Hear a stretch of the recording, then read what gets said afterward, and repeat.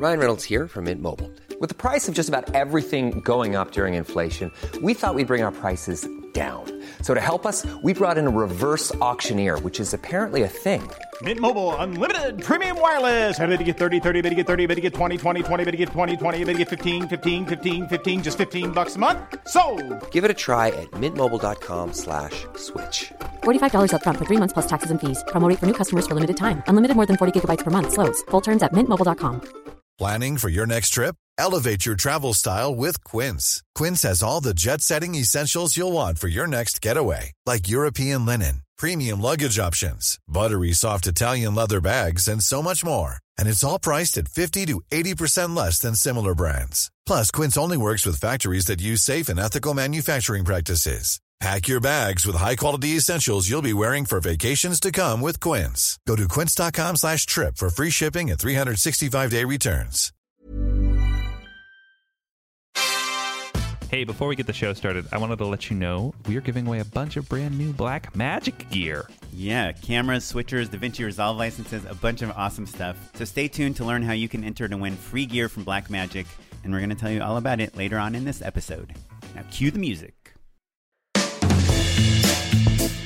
Hey, welcome to the 138th episode of Just Shoot It, a podcast about filmmaking, screenwriting, and directing. I'm Matt Enlow. And I'm Warren Kaplan, and today we have a couple fun segments. We are revisiting Jemai Yusuf, who is a film student at USC Film School. She's getting her master's degree there in film. We're going to catch up with her on how her short films are going, and we are constantly trying to answer that question, which I think, literally talked about in the first episode of, is it worth going to film school or not? Yes. And I think she gives a pretty satisfying answer. We're getting a real-time response and experience from Jemai in the trenches in film school. We're learning what she learned, what she likes, what she doesn't like. She likes most of it. Yeah. She's a pretty positive person. She's having a great time. So live vicariously through Jemai Yusuf, who's going to, I would say, the very best film school of all time. USC, it's definitely in the top 20 in California. And after Jemai, we're going to talk to Steve Vitolo. He is a writer and also an app developer. He wrote an app called Scriptation. Steve is really insightful. He's really smart. And he has a great story about how he started out at the very bottom, entry level, as a PA, worked his way up as a writer's assistant and a script coordinator, and then became a full-fledged writer. And how all of that experience has informed the whole process of creating Scriptation. So it's a great story if you're interested in the other sides of filmmaking and the kind of the other ways that your creativity can blossom, and also the inner workings of TV and how that can kind of inform your creativity in surprising ways. Yeah, for sure. He's been in pretty much every comedy room you can think of. He wrote the season finale of Blackish that just aired a few months ago. And so, yeah, he definitely will give you the insight of the writer's track into Hollywood. Before we start talking to Jemai, I just want to remind everyone we got a Patreon. It's patreon.com/justshootitpod. It is a way that if you really like this show, feel like you're getting something out of it, and want to be a part of it in some way, you can give us $1 a month, $4 a month, $10 a month, $4,000 a month.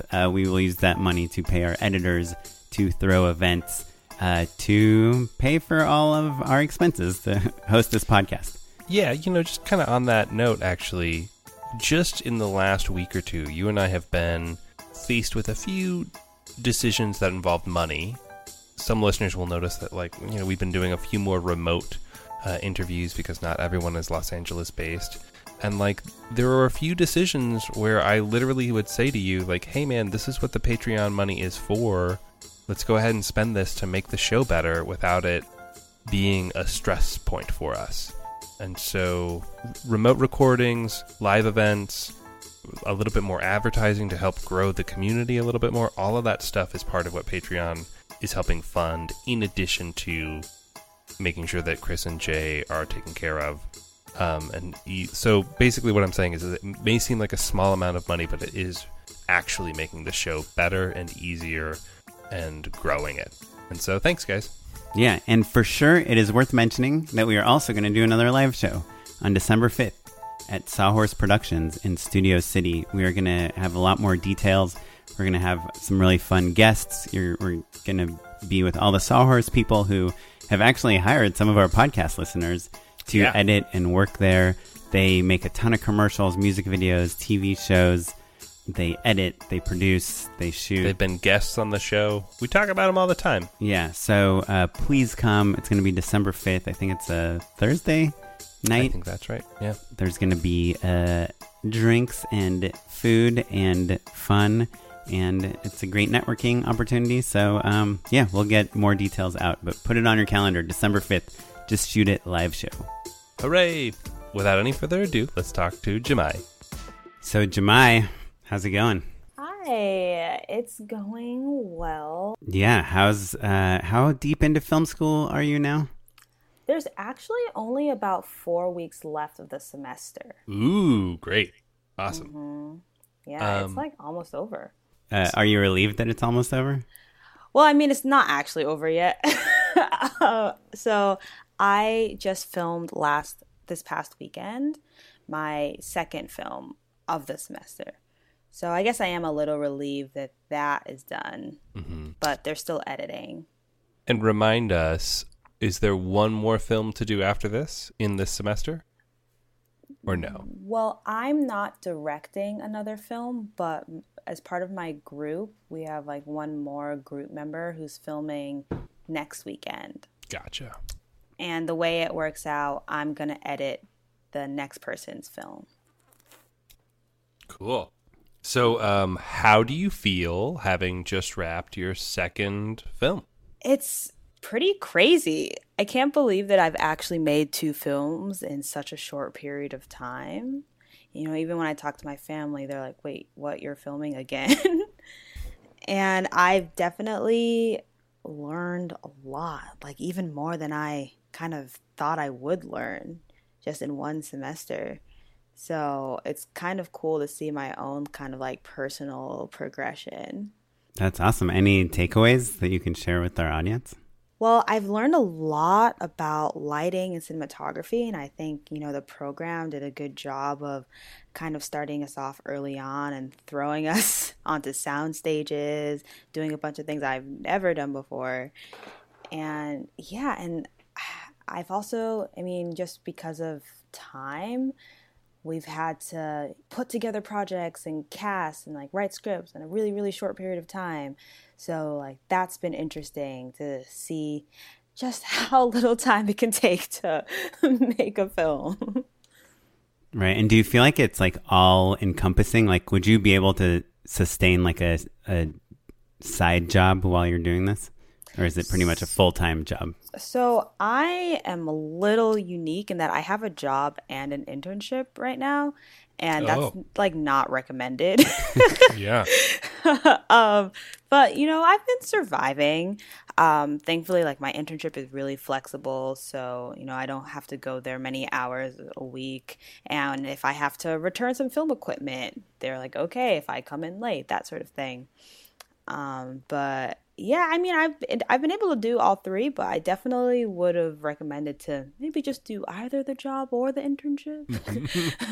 But, well, yeah. There's that old saying, you know, if you want something done, assign it to a busy person.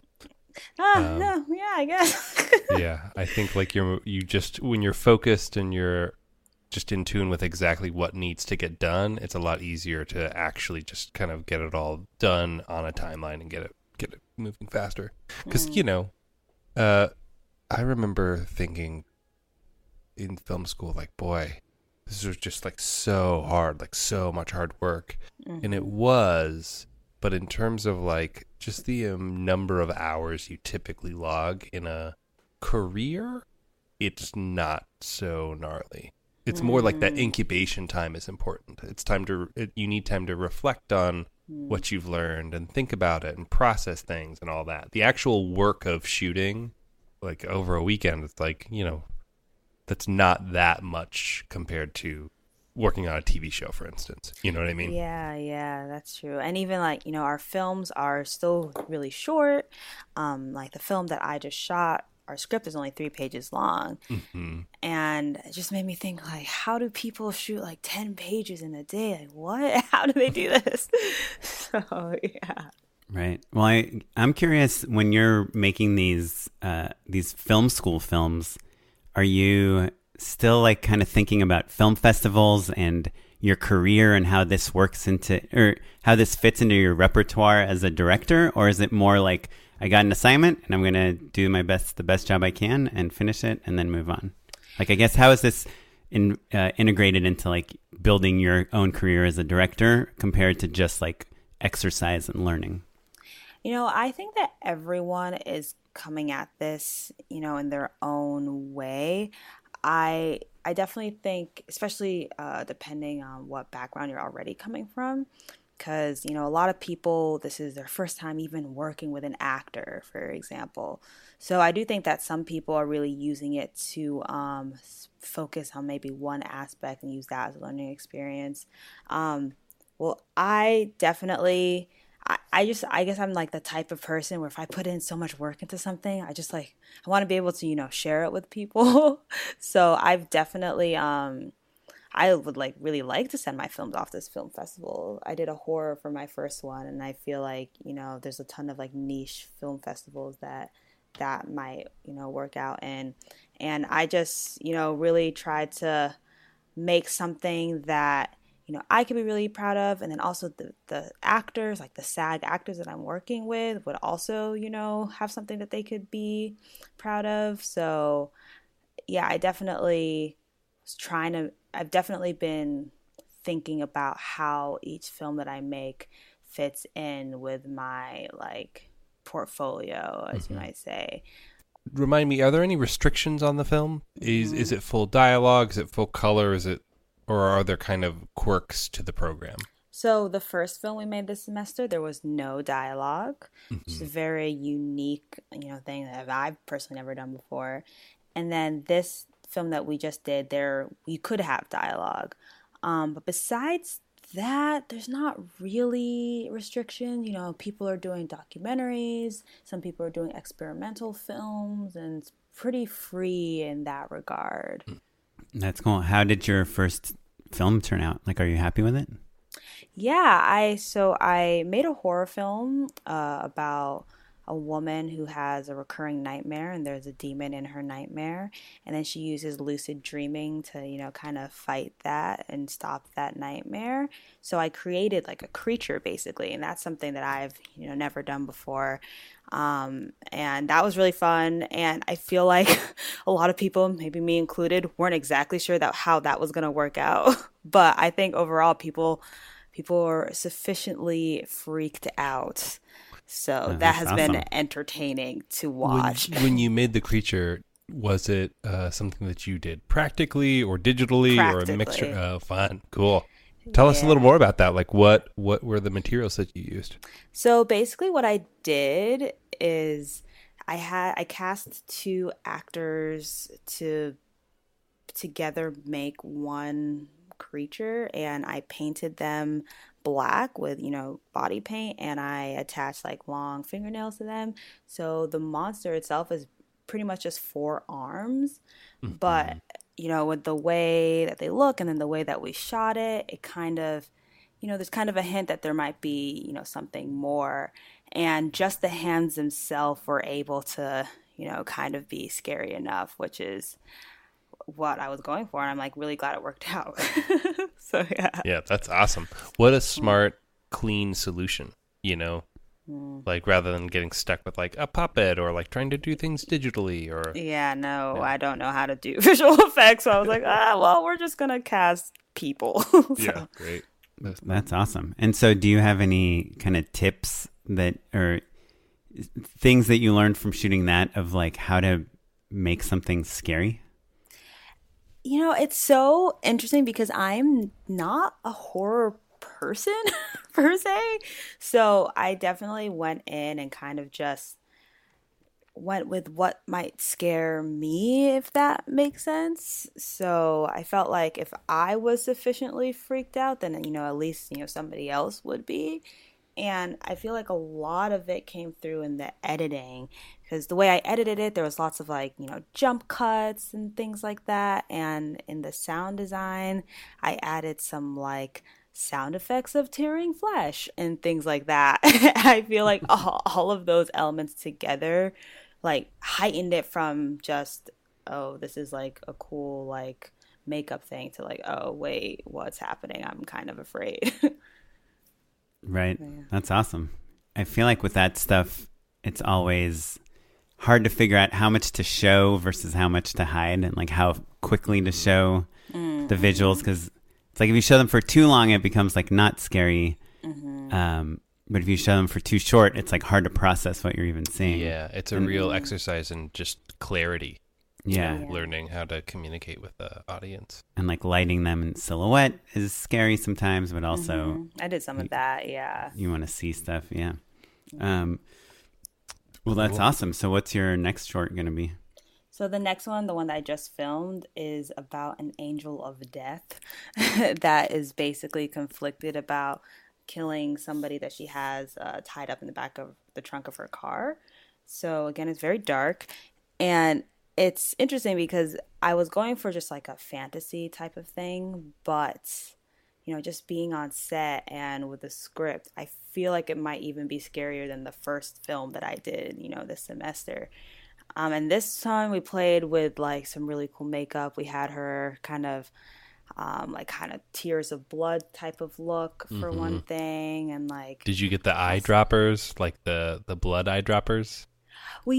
So I have a classmate, and by the way, all of my classmates have hidden talents, which is amazing. Sure. Yeah. And she made red eyeshadow out of lipstick on set. Cool. And then I had some fake blood that I don't know how she somehow did something, and it looks really cool. And this one is a lot about like lighting, and I'm purposefully mixing like different religious like iconography. So because I'm Muslim, and so there's some of that in there, but then there's also like Catholicism in there. So it's just like a really interesting like world building exercise that I did with this one. So and we'll see how it turns out in the edit. So yeah. That's awesome. And do you get to choose your own DP, or how does that work? So we are actually signed. I'm not sure if this works the same in like every class in my cohort, but we were assigned into groups of 3 where one person is your cinematographer and one person is your editor and like sound recordist. So 2 weeks ago I filmed someone's film, and now she's going to edit this film, and the person who filmed my film is going to shoot next week, and I'm going to edit his film. Oh wow! So you were the DP on someone's project. Yeah, for the first time. I've never done that before. Oh wow! I wonder if it can get. Does that get political? Like, because I'm assuming there's some people come in with like having shot TV shows, and other people. Lauren, yes. She doesn't want to complain about classmates, so I will say 100% without a doubt. Yes.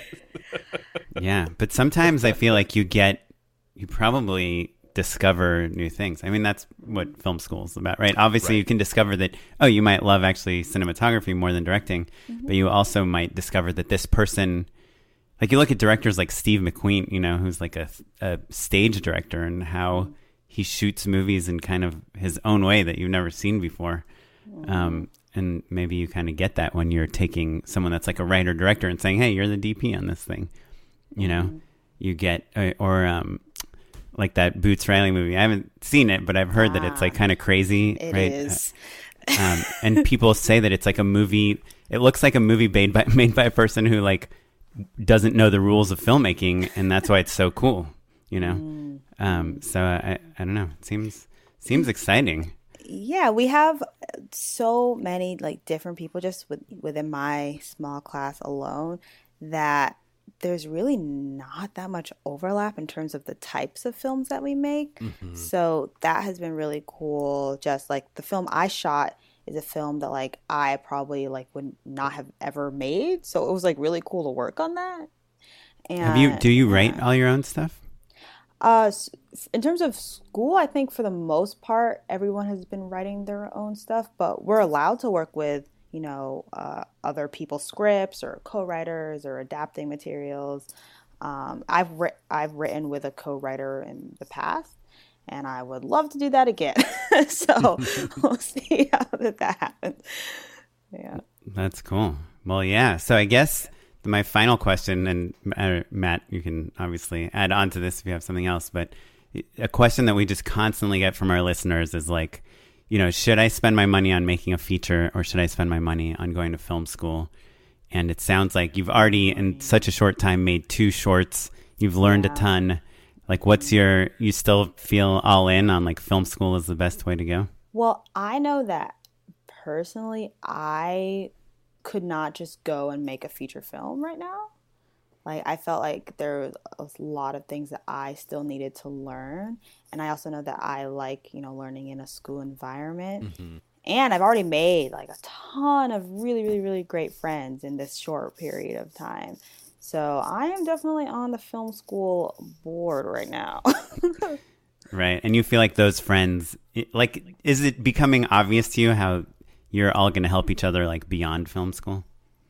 Yeah, it's clear how, kind of like you said, some people you can already tell that maybe they want to be a cinematographer, or just how like some people have hidden talents, like, or some people come from like music, for example. Like I had a classmate who made music for my first film. So there's all these different talents, and I think that there's a lot of like complementary characters here, you know what I mean? So right. Yeah, it's so awesome. I'm so jealous right now. I've been trying to make a short film for like 4 years. I just can't get my act together. I keep getting distracted by gigs. Podcasts. Yeah, by podcast recording. No, but it's how cool is it that you're like, hey, here's a bunch of people and you guys have to make stuff. Okay. Yeah, and there's a rhythm to it, which I like very much. Oh, yeah. So I want to ask, actually, do you know after the semester you'll have your 2 films and you'll have shot a couple and edited a couple? Mm-hmm. What is the next group of classes that you'll be taking? What's the next thing you tackle after break? So next semester is a very famous 508 class here at USC, where we are assigned to be in a trio from the end of this semester.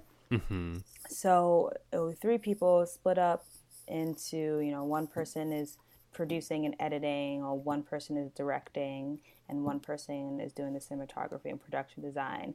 And we rotate throughout the semester. So as a trio, we create 3 films next semester. So that is something where we don't, get to choose who we work with. They're assigned, and it's a real exercise in collaboration. So that is really coming up on the horizon. I think we find out our trios next week. So that should be interesting. Did you get to request people at all, or is it purely just... It's like purely random. Mm-hmm. But there are so many great people. So, I feel like there's very high chance of success, like as it is right now, at least. But there's just been horror stories that, have been passed down throughout the generations. Sure. I think that is kind of going back to Oren's question about like, are you thinking of this more as an exercise, or are you trying to craft a really great reel so when you enter the workforce, you have like your voice really crystal clear and you've been making nothing but things that all kind of match your own brand. Mm-hmm. I think that's being randomly paired with people kind of in a weird way takes the pressure off from trying to craft a brand or a reel this early on, because like inevitably there's going to be a cinematographer or a editor or somebody who's like still learning and like not exactly who they wouldn't be your first choice if this were a professional job, right? And so don't worry about it. Make mistakes, figure things out, figure out what you like, and then, make the really polished stuff, in a year or 2. I feel like advice. I feel like that makes sense. The thesis film that I worked on, there were a few nights that were just complete disasters. The kind of stories that you, I'm sure, have heard about 508s, where it's just like things fall apart, and like we got like 2 shots in a single overnight shoot. That's not an exaggeration. That's literally what happened. And at the end, I was like, hey, like this movie's not going to be that good no matter what. Like there's very few student films that are great. And so like the point is just make some mistakes, learn what you like, learn what you don't want to ever do again, and take risks, right? Yeah, exactly. And so if you're worried about like, oh man, like I need to make a 30-second spot that like feels just like an AT&T ad, then you're probably not finding your voice in the same way that you should be, you know? For sure. And, things have gotten really like, personal in terms of like our writing classes and our prompts and things like that. So I feel like in some ways they really are trying to make us, kind of look within ourselves and, find the stories you want to tell, all of that in a really real way though. So that's been interesting and definitely something I probably wouldn't have done if I wasn't at film school. Mm-hmm. Well, so exciting. Yeah. That sounds really cool. Well, cool. Well, thanks for letting us hear what's going on. We're excited to check in with you again in a couple months and just kind of see how things progress. Thank you. And is there one final question? Is there anything you were surprised by? Anything that kind of shook up your expectations? I feel like I've been surprised just like by myself. I came in, kind of being a little nervous, like, oh, I don't know about cinematography and lighting, blah, blah, blah. But just during classes, I realized that all the time I spent watching YouTube videos and like reading articles, some of that has actually sunk in. So I feel like I'm learning or even just gaining more confidence in myself, throughout film school so far. That's been great. So, yeah. Well, that's a wonderful surprise. Hopefully we get to see some of your shorts at some point. Yeah, I might, eventually put them up on my website. So I guess keep an eye on that. And what's your website again? So my website is JumaiYusuf.com. That's spelled JumaiYusuf.com.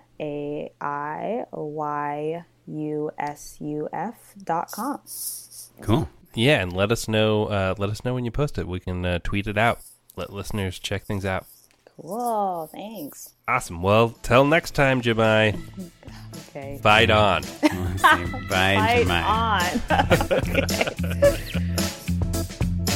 Yeah, it was so awesome talking with Jemai. Let's hop into our conversation with Steve Vitolo.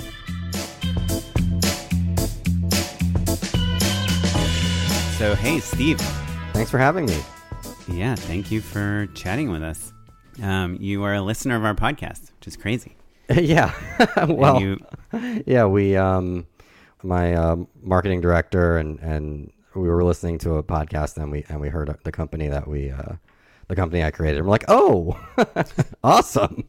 Yeah. I mean, that's awesome for us too, man. That's such a treat.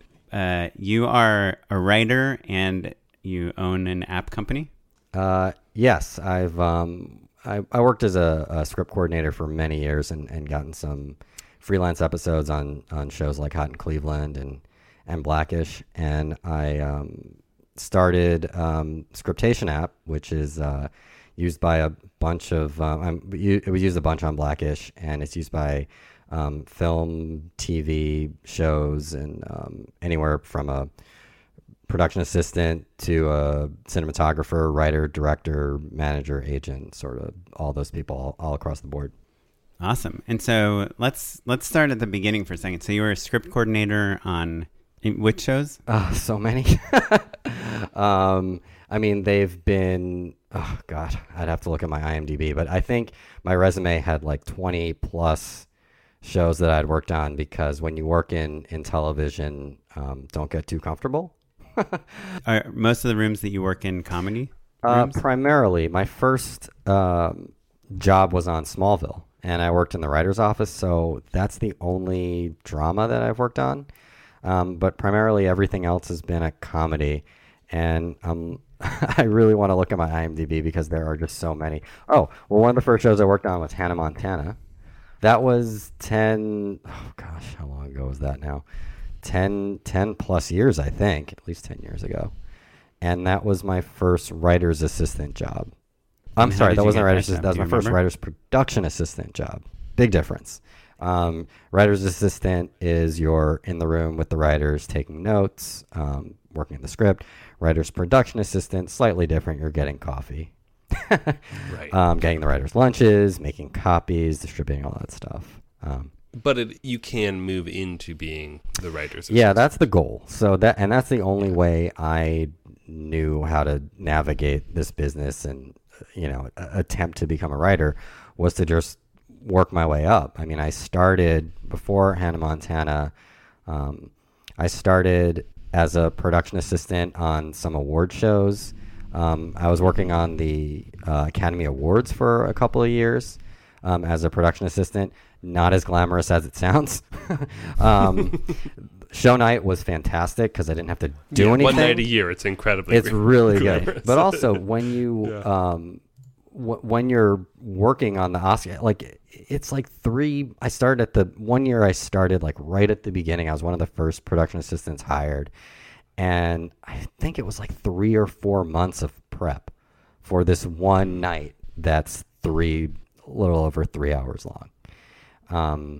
It's just so much work, and we were working at a Sony, and then we moved to the Kodak Theater for the last couple of weeks. And yeah, show night's great because I didn't really have to do anything.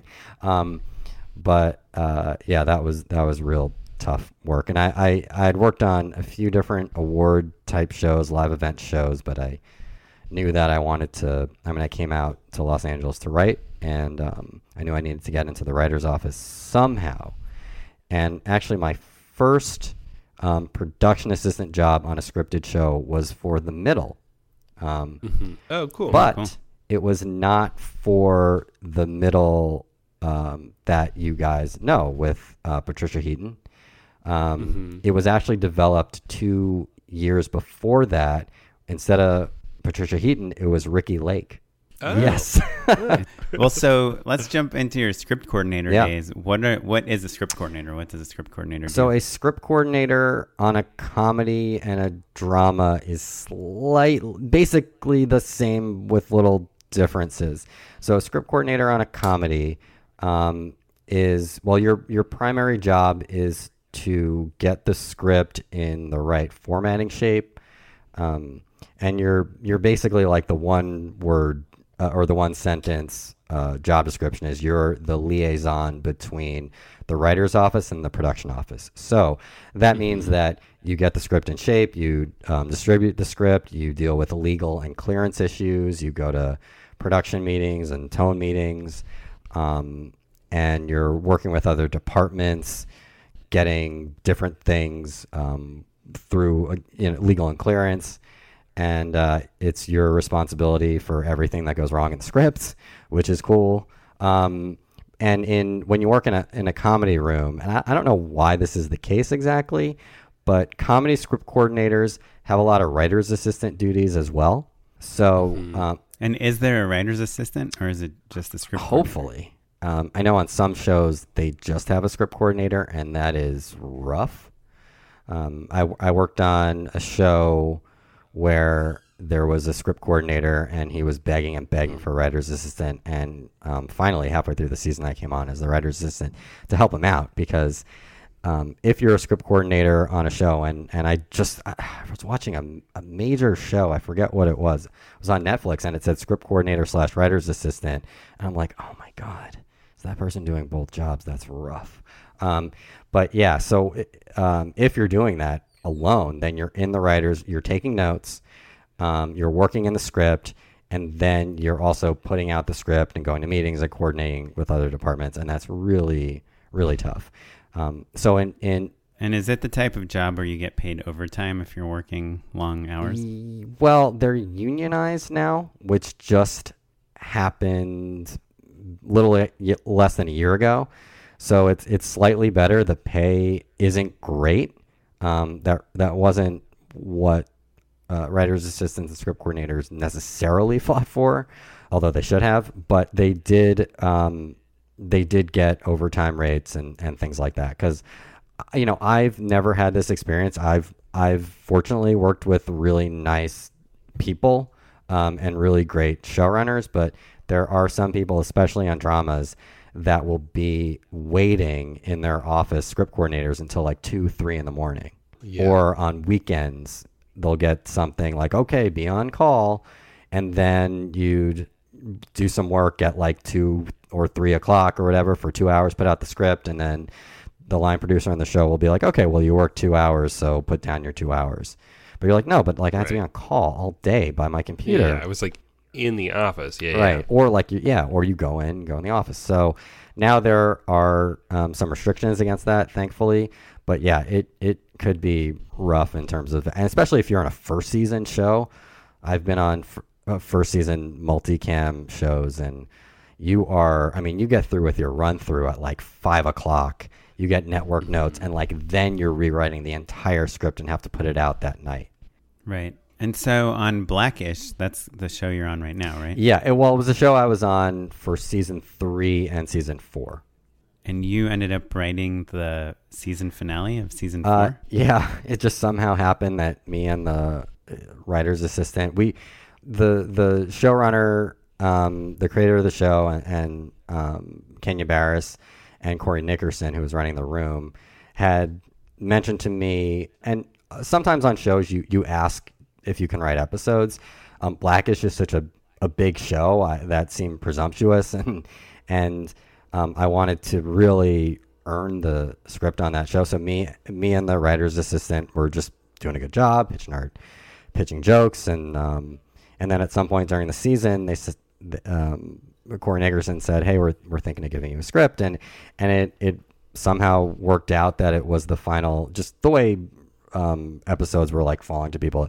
It turned out it was the season finale, and it also turned out that it was part of this major arc in the show where the two main characters are getting divorced, or are separated, and are heading towards divorce. And we had the episode where they have to come back together. So it was challenging and a lot of responsibility. And I think when they had told us that we were getting to write that episode, when they were getting into the arc, like maybe we should let the professionals write this one. But yeah, I think we ended up doing a good job with it, and didn't go through that many rewrites. So that's always good. Hey. Well done. Well, I want to take a quick deeper dive on that, just because I think that a lot of our listeners are going to be curious, and I have a vague understanding, but not as concrete a one as I would like. You mentioned earlier that like you would get some freelance episodes. So it's my understanding that like most network shows kind of have a few slots earmarked for people outside of the room. Is that right? I think that's how it's supposed to go. I think that's a writers guild thing where a certain percentage of the show needs to be with a freelance writer. I'm not entirely sure. But sometimes, like, I've been on shows where they give it to the creators of the show, or the showrunners will give it to friends. And that'll be like the freelance episode. But that person isn't really writing the episode. Well, they are. Different writers' rooms work differently. I mean, some comedy rooms, you're group writing the show. So I've worked on some multi-camera shows where we've each written a scene. So we break, and this is true on pretty much every comedy I worked on. We break the show together. So everybody in the room will come up with we'll bounce story ideas off each other, and even do broad beats and kind of semi-outlines together where we're working on a board. So that is, in comedy writers' rooms, that's 90+% how it works. And wait, what do you mean when you say we're working on a board? Like someone is standing at a whiteboard with like a marker? So a writer's assistant, or maybe a lower level writer, or on some shows there was a co-executive producer that just liked the board and liked writing on the board. So yeah, it'll be any one of those people in the writer's room when we're breaking things out. So either we'll do like broad beats and say like cold open, this happens, and then act 1, this happens, and then we list out the scenes. And then we'll do a deeper dive into that and really do an outline, like what turns into a maybe 7-page outline or so.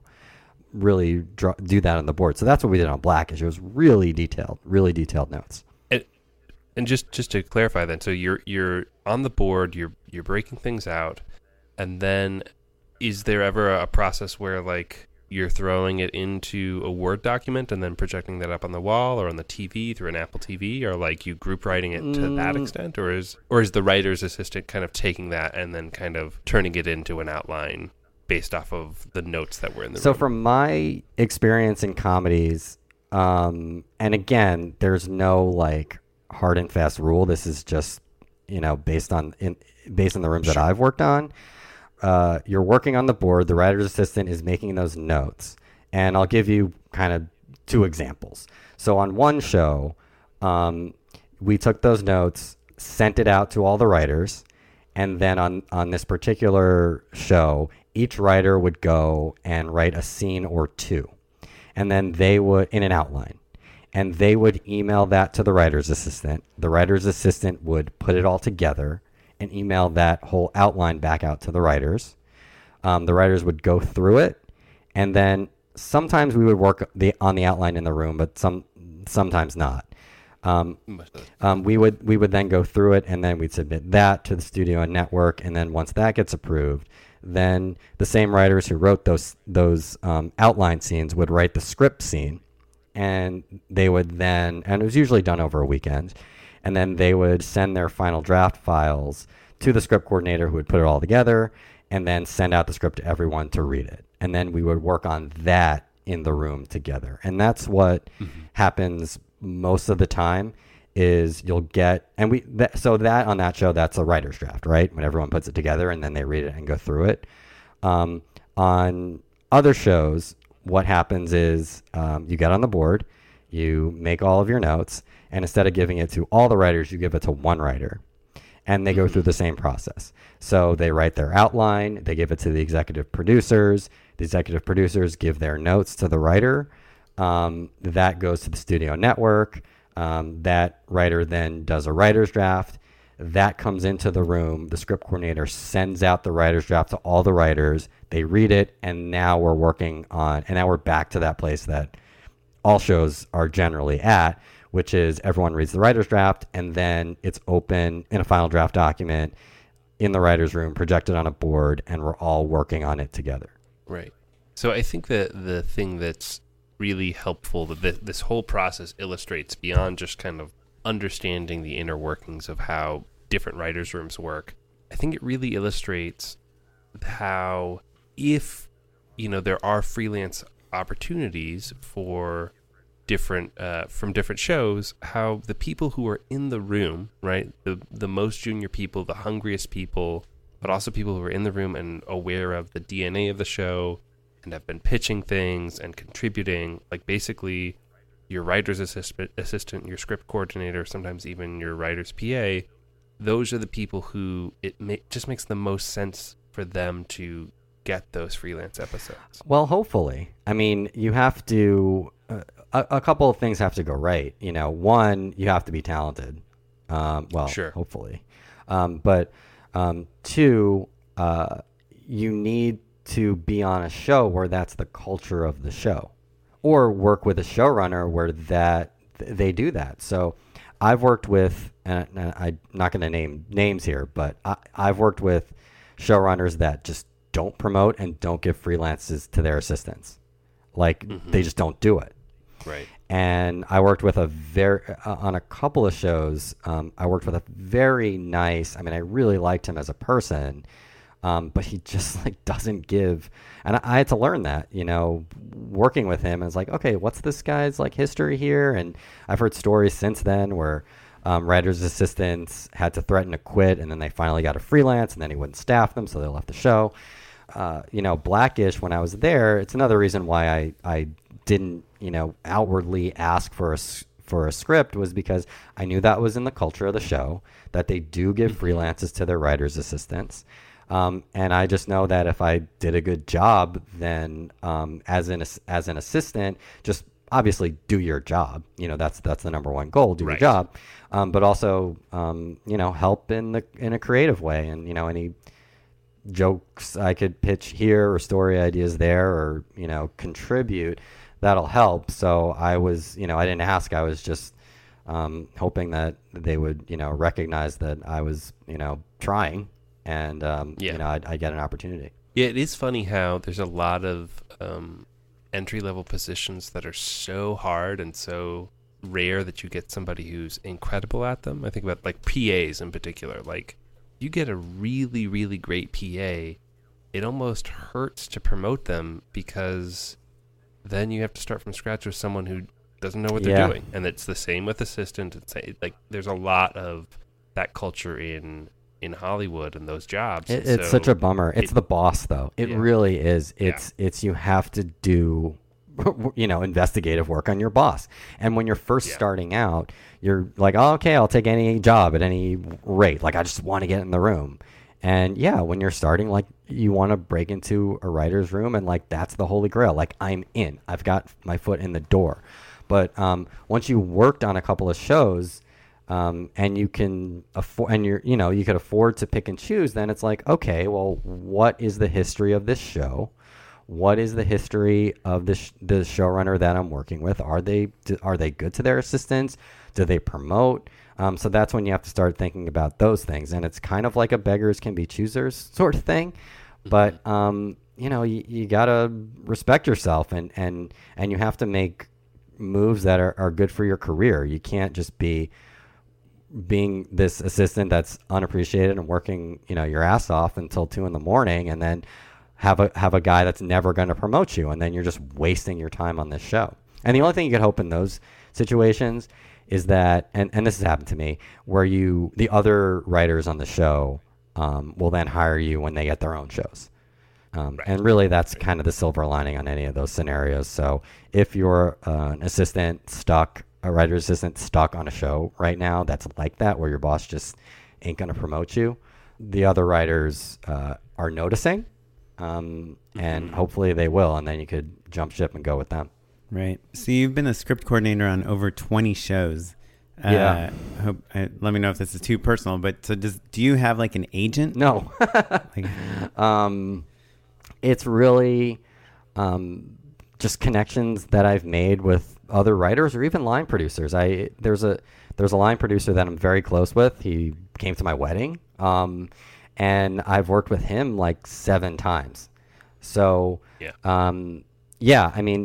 definitely when writers develop their own pilots, and you're doing a good job on the show that you were on, you're kind of like, unless they have their script coordinator already in mind and they've worked with them forever, if you're the script coordinator on the last show that they've worked on as a writer and you're good, they'll be like, yeah, come and coordinate my pilot.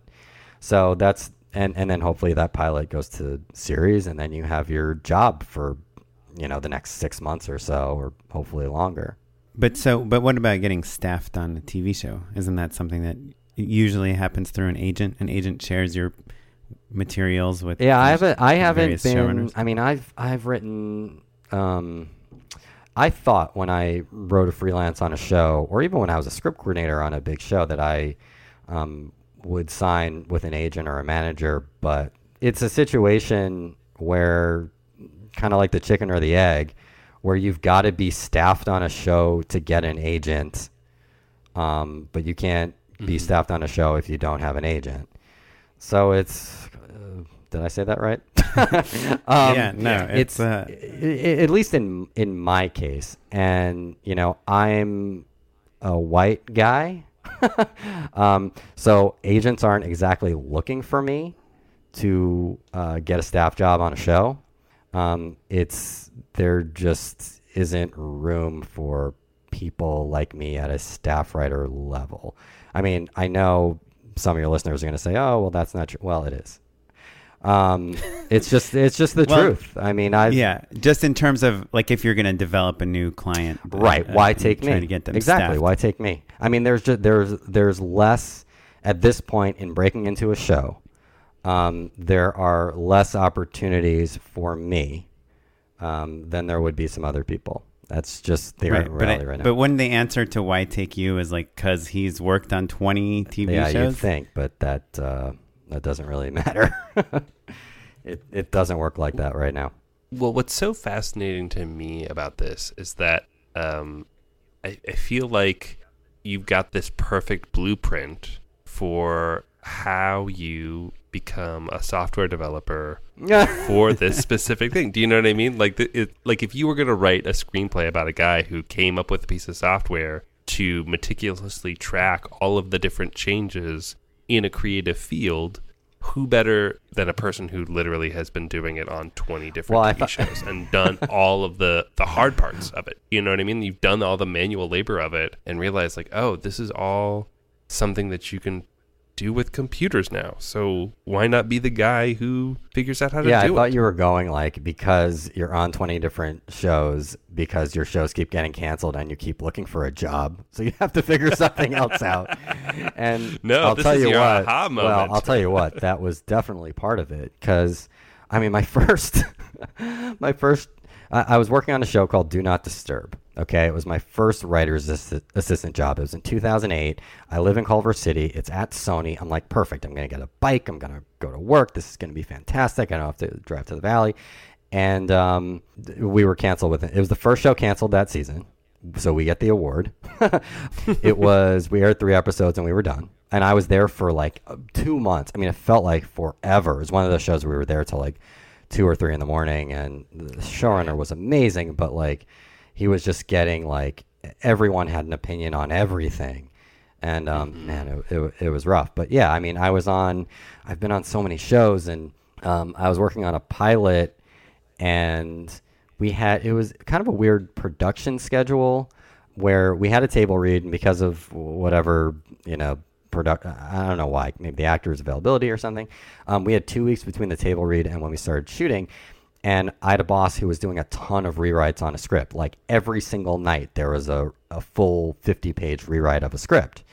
So that means that I was printing out the script, giving it to my production assistant, and they were making 100+ copies, distributing it.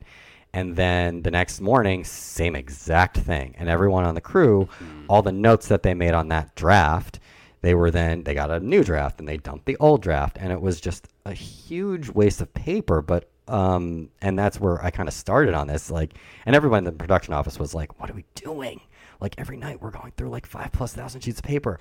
But also like from the productivity side, it was insane. So it's like people on the crew were making all their notes and then like remaking their notes the next day. So that's kind of the brainstorm where it's like, well, why, we're writing scripts digitally, and why aren't we reading scripts digitally? Okay, so we know you can make PDF annotations on a script. Like PDF annotation has been around for 20, 30 years with Adobe, but now like you get the new script, and now what? How can you move your annotations from one draft to the next? And that was when I kind of was like, okay, like if we can get this tech right, then we're in business. Then we kind of have a company. Mm-hmm. And that's how Scriptation started. It was, can we solve this problem of moving annotations in an intelligent way from one draft of a script to another draft of the script? And that's kind of it in a nutshell, right? Like Scriptation, just to kind of clarify for everybody, it is an app that just tracks the changes in notes between different revisions on the script. Yeah, so it tracks your notes. So, use case like a director using them because they make a ton of notes. So they will get scripts very early. So in TV, they'll get maybe like a studio or a network draft, or they'll get like a pre-table draft or a tone meeting draft. So they're getting these scripts super early, and good directors at least will do a lot of prep. So they'll take their script and they'll mark it up in all sorts of ways. And if they were using paper, they'd be using highlighters and pen, and they'd be making drawings. When they're using Scriptation, they're inserting photos and facing pages and making all sorts of markups. So they're doing this at a real early stage of the draft, and they're doing it on like 50, 60-page scripts. We've had directors send us scripts with 3,000+ annotations. So they are really thorough. So they're doing... Sorry to interrupt, but Matt, do you do that? Do you write a lot of notes on your scripts? Yeah, I'm the exact use case where people are like, this dude is wasting so much paper. because I'm a real tactile person. I like to like print things out. I like to highlight. I like to like doodle. I like to throw alts in, and especially on the longer form stuff, people would be like, "Do you really need this printed out again?" And I would be like, "Well, yeah." And I would spend a lot of time transferring the notes. But I kind of, not to discredit scriptation at all, but I found something meditative about deciding whether or not I wanted to transfer the note. Right.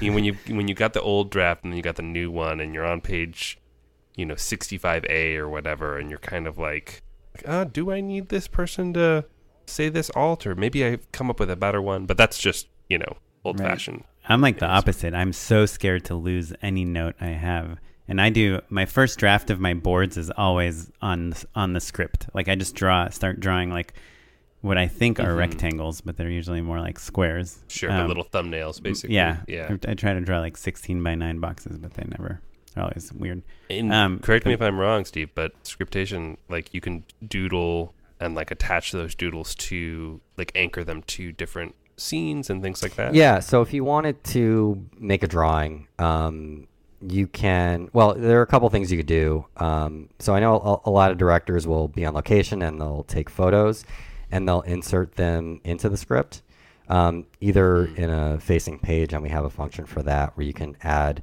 facing pages. So you're a pen and paper person right now. We'll convert you, but you're a pen and paper person right now. So a lot of pen and paper people, one of the first major feature requests that we got was they were saying, okay, like love scriptation, but I need more room to write. So when I have my hard copy script and I turn the page over, I have a blank page on the back of it, right? So I can write all notes on the facing page, and that way it just gives me more stuff to do. So that's one of the features that we added, was that you can add facing pages, and you could also insert diagrams or pictures as their own pages as well. And you can also use the stylus to just draw your own like thumbnail sketches. Yeah, the Apple Pencil was the most annoying thing and also the best thing for scriptation, because of course Apple releases a new thing and then right away everyone expects you to support it, and you would think that Apple makes it easy to support their devices, but no.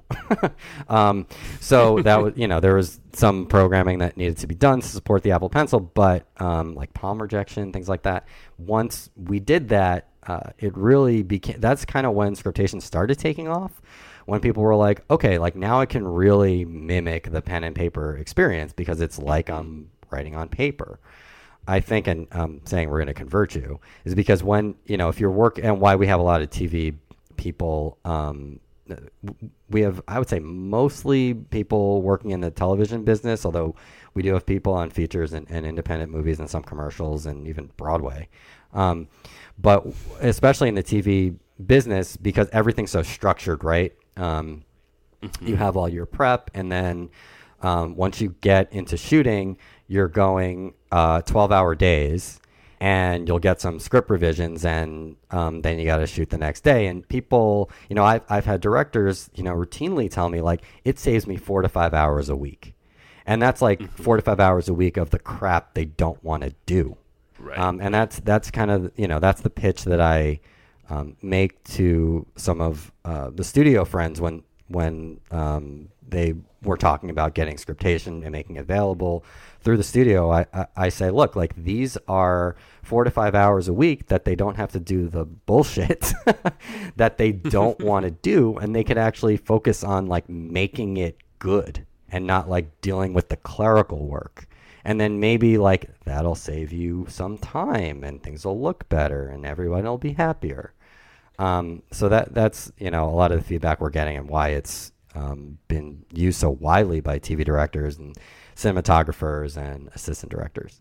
That's cool. So what's your pitch for, like, let's say we have a listener that lives somewhere else, not LA, and is not in Hollywood, but has written their indie film script in Final Draft, and they are ready to shoot it. Is scriptation something that's useful for them as well? Yeah, I mean, it's if you're not using the transferring notes feature, which maybe you're not getting a ton of drafts that you need to keep transferring notes back and forth, or I should say forth going forward. But it's just nice to have everything with you on your device. So whether you have an iPad or an iPhone, you can just have that with you. So let's say you've had like 5 versions of the script, but now you're set and it's not going to be changed. You can go back and have tabs of all the other versions on your scripts. Maybe you need to recall a joke, or this thing isn't working, or you want to see what you had before. It's just, go digital. Like, why? Like, do you even have a printer? Who has a printer at home anymore? Sure. I do. But it's still a heck of a lot easier than like taking a photo, printing it out, and then gluing it to your facing page or something. Right. Like that. Yeah, gluing it to your page. I mean, we have people in the production office on a show where we're writing it in Final Draft, and then we're sending it to the printer, and then they're creating sides by taking the printed pages, Xing the scenes that, I don't know, you know how sides are made, right? Xing the scenes that you're not using, and then recopying. So not only are we printing and copying, but now we're recopying paper and distributing it. That is insane. It's 2018. And just for listeners that don't know what sides are, can you give us the quick explanation? Yeah, so sides are the scenes that you're shooting for the day. So if you have, let's say, a 30-page script with 30 scenes, but you're shooting scene 1, 2, 5, 7, 15, you'll get those pages, just those pages. And if a scene is on half a page, so if you're shooting scene 2, but not 3, and 3 is like at the bottom half of the page, then you'll just put like an X in a Sharpie or hopefully in a computer program. And then for whatever reason, well, I guess for whatever reason, when you recopy these things, they're printed at like 60 or 70%. So you can fold it up and fit it in your pocket. Yeah. Mini pages. Yeah. But I have good news for people that do have sides on a show. We are releasing this new mode on our phone and iPad, but it's going to be on our phone. So it's called Reader Mode. Hopefully it's out by the time this podcast hits, I pray. But it allows you, because when you're looking at a script on your phone as a PDF, try it now. Just try it. It's really hard to read. You have to like magnify everything. So what we're coming out with is called Reader Mode, and it will basically like Reader Mode in Safari. Like if you've ever used that function where you hit that thing at the top of the toolbar and it makes the text bigger. So that's what we have in Scriptation, and we keep all the same formatting that you see in a movie script, but it's actually readable. So cool. I think John August's app Weekend Read does. It does. Yeah, it does something similar where you can actually read it on your phone. So we're going to have that functionality as well. And the goal is so that people on set, because even if you're not marking up a script, you've got sides in your back pocket. People are looking at their sides and looking at their phones, right? Let's just keep everyone on their phone. Now you can't tell if they're working. It's or great for their yes, friends. exactly. It's great for people working on shows. You can pretend like you're doing the work. I mean, come on. So let me ask though about the sides thing. Is there an option to like put the scenes in the shooting order, for instance? Like in the same way that you would get like your mini pages would be, in order basically of like either what you were shooting, or they would like be in numerical order, but like skipping over the scenes that you're not shooting that So day. we have a sides mode that's separate from the reader mode I just talked about. We have sides mode in the app, and the cool thing about the sides mode in the app, and we've had it for a little while now, but what was really beneficial for me when I did my episode of Blackish and I was on set was that I was making my own sides with my notes on them. Because when you get sides from a production office, it's just sure. They're just right. blank, so you just have to remember. So now, I had my sides with my notes on them, and it was like a total. I'm like, yeah, this is so obvious. Now I know exactly. Like, okay, like I don't have to cross-reference between all these different scripts. I have everything with me. So when Reader Mode comes out, I don't know. We're still trying to figure out how that sides feature is going to work within that Reader Mode. I imagine we can do it in order, but we're still talking about that. But that would, where basically you get into Reader Mode and then you select the scenes.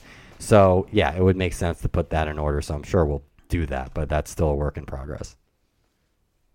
That's cool. So how much does it cost? Like, how can if our listeners want to mess around with this thing? Well, we just went free, hopefully. If we're not free, we will be free soon. So you can download the app. You could transfer notes, and that will. And it's called Scriptation in the Apple App Store. Yeah, it's called Scriptation. You can get it on iOS. If you get it for an iPad or an iPhone, you just have to get it once, and it'll be on both devices. So it's free to download. You can make all your annotations. You could transfer your notes between documents. There are some features that you have to pay for as part of an annual, or every 3 months you can pay for it. But yeah, we wanted to make it accessible to everyone without any sort of payment barrier. We wanted to give everybody annotation and note transferring tools and reader mode, because I don't know why we're using paper right now. I really don't. Well, awesome. Well, I wanted to ask you one last question that's unrelated to Scriptation, but that I'm sure our listeners are dying to hear your thoughts on, which is, if you were like a new filmmaker, writer moving to LA today, and you wanted to write for TV, like, what advice would you give those people? If you're young, you're not, you probably don't have that much responsibility. Hopefully you have some money saved. Now is the time. So if you're moving out to LA and you're in your early 20s, it's different than being in your early 30s. You're going to have a lot more responsibility. So when you're young and can do it, just write as much as you can. Write a pilot and write another pilot. Write a spec, write a feature. Just keep writing. Keep getting better. Find friends that you respect as writers or readers that can give you good notes. When you're trying to get feedback, don't send your script out to 20 people and get all these different notes and try and chase every one of them. Find a few people that you really respect, get notes from them, and then keep writing. And make connections. Try and get jobs on show. It's easier said than done, but work your way up. That's what I did. But I think paramount to everything else, write a good script and try and get it in somebody's hands. Cool. Yeah, great advice, man. So you've listened to our podcast before? Yes. And so we do this segment called Unpaid Endorsements. Oh yeah. Unpaid endorsements. Cool. So because it's unpaid, you can't endorse Scriptation. But Matt, do you have anything? I do. I have one that I'm very new to, pretty excited about. So I heard an interview with a jazz musician named Kamasi Washington. He's like a LA guy. Oh yeah. Do you know Kamasi? I'm I've heard his name for sure. I'm so late to the game on this dude. He's a sax player, who's basically, if you've heard sax on any hip hop track in the last 10 years, he's probably the guy playing it. But he's got these his solo act is a kind of psychedelic new wave of jazz that's so awesome and modern feeling without ever feeling gimmicky. And I'm really into it and really excited about it. And I wish I played sax in high school pretty avidly, and I wish that there was somebody cool who wasn't born in 1945. You know what I mean? It's this is a young guy who's super cool and sounds incredible and is this incredibly gifted musician. So Kamasi Washington is the guy I'm just kind of diving into right now. And also he is a avid Street Fighter 2 player, which is really funny to me. That he's played competitively. That's still a thing. They have Street Fighter 2 tournaments. Oh wow.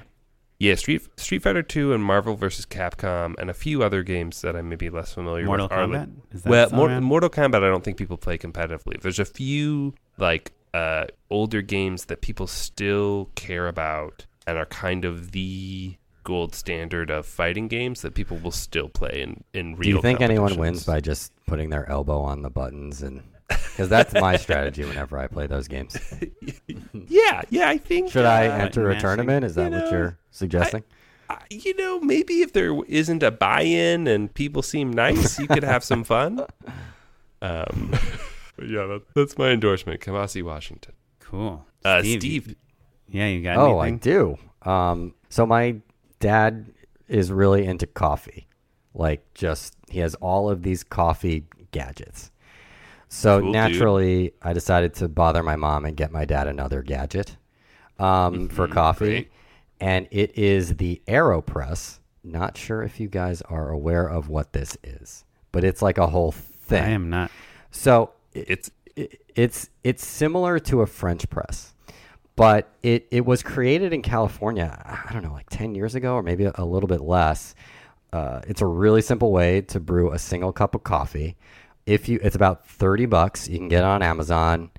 You basically pour your grinds in this little tube, and then you pour some water in, you mix it, and then you press it out, and cleanup is super easy. But I got it from my dad. My dad liked it that he got it back for me. Wait, does it make cold brew or It's brew? hot.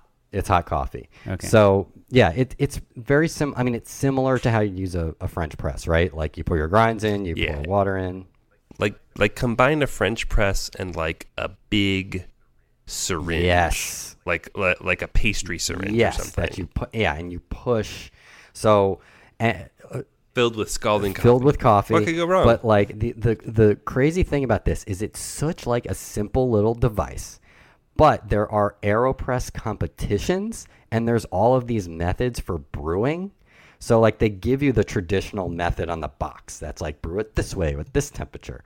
And then you go on YouTube for AeroPress, and like everyone's using the inverted method and doing it with like this many grams of coffee for like on this temperature for this time. Like this is how long you press it out. Like it is a whole culture in itself. And now like every year there's a competition for who can brew the best AeroPress coffee. And I have to say, like, I don't know if I'm going to do this every day, but it is like enjoyable. Like it's an enjoyable way to make your coffee. So AeroPress, that is my recommendation. Awesome. Yeah, I'll check it out. Yeah, man. Matt and I love coffee. Love coffee. I think to me the big selling point is like it's pretty fast and it's a single cup. So if you're not brewing for a bunch of people, you just want your cup of coffee in the morning and you've got hot water, you're drinking a cup of coffee pretty quickly. Whereas I'm a Chemex guy, and Chemex, it'll take 30 minutes before I'm really done brewing. Yeah, I'm like I gotten into cold brew, like a cold brew concentrate where you just put the grinds in a big French press and like let it steep overnight and then have your concentrate for the fridge. That's like a really easy cup of coffee every morning. But the AeroPress is nice just because it's like a little adventure every morning, like an enjoyable thing. And cleanup is super easy. It's great. It's just great. Steve, you're drinking the coffee of the future, and Yeah. I salute you. I still drink my Starbucks via instant coffees. Hey, that's pretty good though. Take about 10 seconds to make because we have like an instant hot water thing, which I've endorsed. Yeah, before. the Via is good. That is, hey, it's better than Folgers. Yeah. It does the job, and it comes in little packets. Yeah, in one cup, real quick. Have you guys been to Phil's Coffee too? With a Z? Yeah. Yes. I haven't had coffee from Phil's. I probably had like some sort of latte situation. They do single brews. I don't actually even think they have espresso. They might. I could be wrong, but they it's do, really good. but that's not the reason to go to What's the Phil's. reason to go to Phil's? Yeah. They have like just the coffee. I did it wrong. I did it totally wrong. It's kind of like you went to like a fancy ice cream place and ordered a slice of cake. Yeah. Yeah. You got a Cheesecake Factory. Yeah, you messed up, and Steve. order You something. messed up. Yeah. In the next draft of your life. Oh man. Remember to bring Already the note writing it. over. So I don't really have an endorsement, but I have like a weird observation from today. Today's November 6th, which is funny because our previous episode we recorded yesterday on November 5th, the day before the election. Today is the day of the election. And I talked in the last episode about how I just directed these commercials for Keebler crackers. And I want to put them on Facebook, but I was like, of course, I'm not going to post anything on Facebook today. It's election day. People are just much more interested in the election than some little commercial I posted. Only post a selfie with your I voted sticker. Right. Everything else seems kind of It's inappropriate. Stranger Things Day. I don't know if you saw that. It's the 20 or 35th anniversary of the disappearance of Will Byers or something like that. That's I fun. did see that Netflix had some Stranger Things stuff, but the observation I made is that because it's election day, there's so many people just like hanging out on Facebook today, just like waiting to read what's going on, like in their office jobs and just like refreshing the page, that it's not a great day to like post something big and new that you want to show people. Right. But it's a good day to like skate off of all this like kind of this chaotic attention. So I posted just a picture, or we'd posted a picture from the podcast that we took from a different interview, and I had just made some reference to the election and how people should, I don't care who you vote for, but I vote that you should listen to our next podcast, or something super dumb that barely made any sense. But off of that post, got like a ton of likes on it, which normally I wouldn't. And I think it's just because I posted it today, where there's just a lot of people like hanging out on Facebook. So my observation is, even though it's not a great day to promote big things, it's a good day to promote little things whenever there's a big event going on. If it's like the Super Bowl or the Oscars or Election Day or something, New Year's Eve, it's a good day where people are paying attention to the world to just kind of make a little statement. The art of piggybacking onto a hashtag. That is the art of social media, Instagram especially. Exactly. Well, cool. Well, if we want to find out more about you, Steve, do you have a website or anything?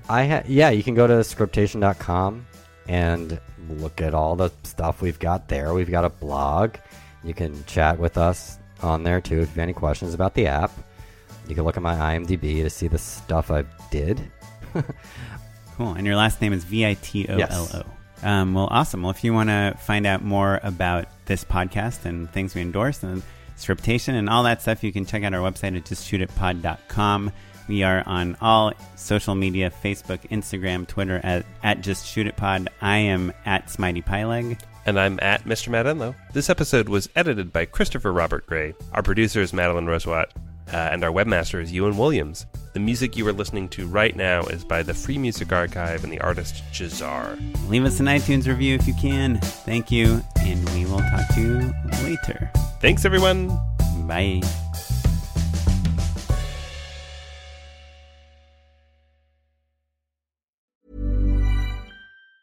Mom deserves the best, and there's no better place to shop for Mother's Day than Whole Foods Market. They're your destination for unbeatable savings, from premium gifts to show-stopping flowers and irresistible desserts. Start by saving 33% with Prime on all body care and candles. Then get a 15-stem bunch of tulips for just $9.99 each with Prime. Round out Mom's menu with festive rosé, irresistible berry chantilly cake, and more special treats. Come celebrate Mother's Day at Whole Foods Market. Mom deserves the best, and there's no better place to shop for Mother's Day than Whole Foods Market. They're your destination for unbeatable savings, from premium gifts to show-stopping flowers and irresistible desserts. Start by saving 33% with Prime on all body care and candles. Then get a 15-stem bunch of tulips for just $9.99 each with Prime. Round out Mom's menu with festive rosé, irresistible berry chantilly cake, and more special treats. Come celebrate Mother's Day at Whole Foods Market.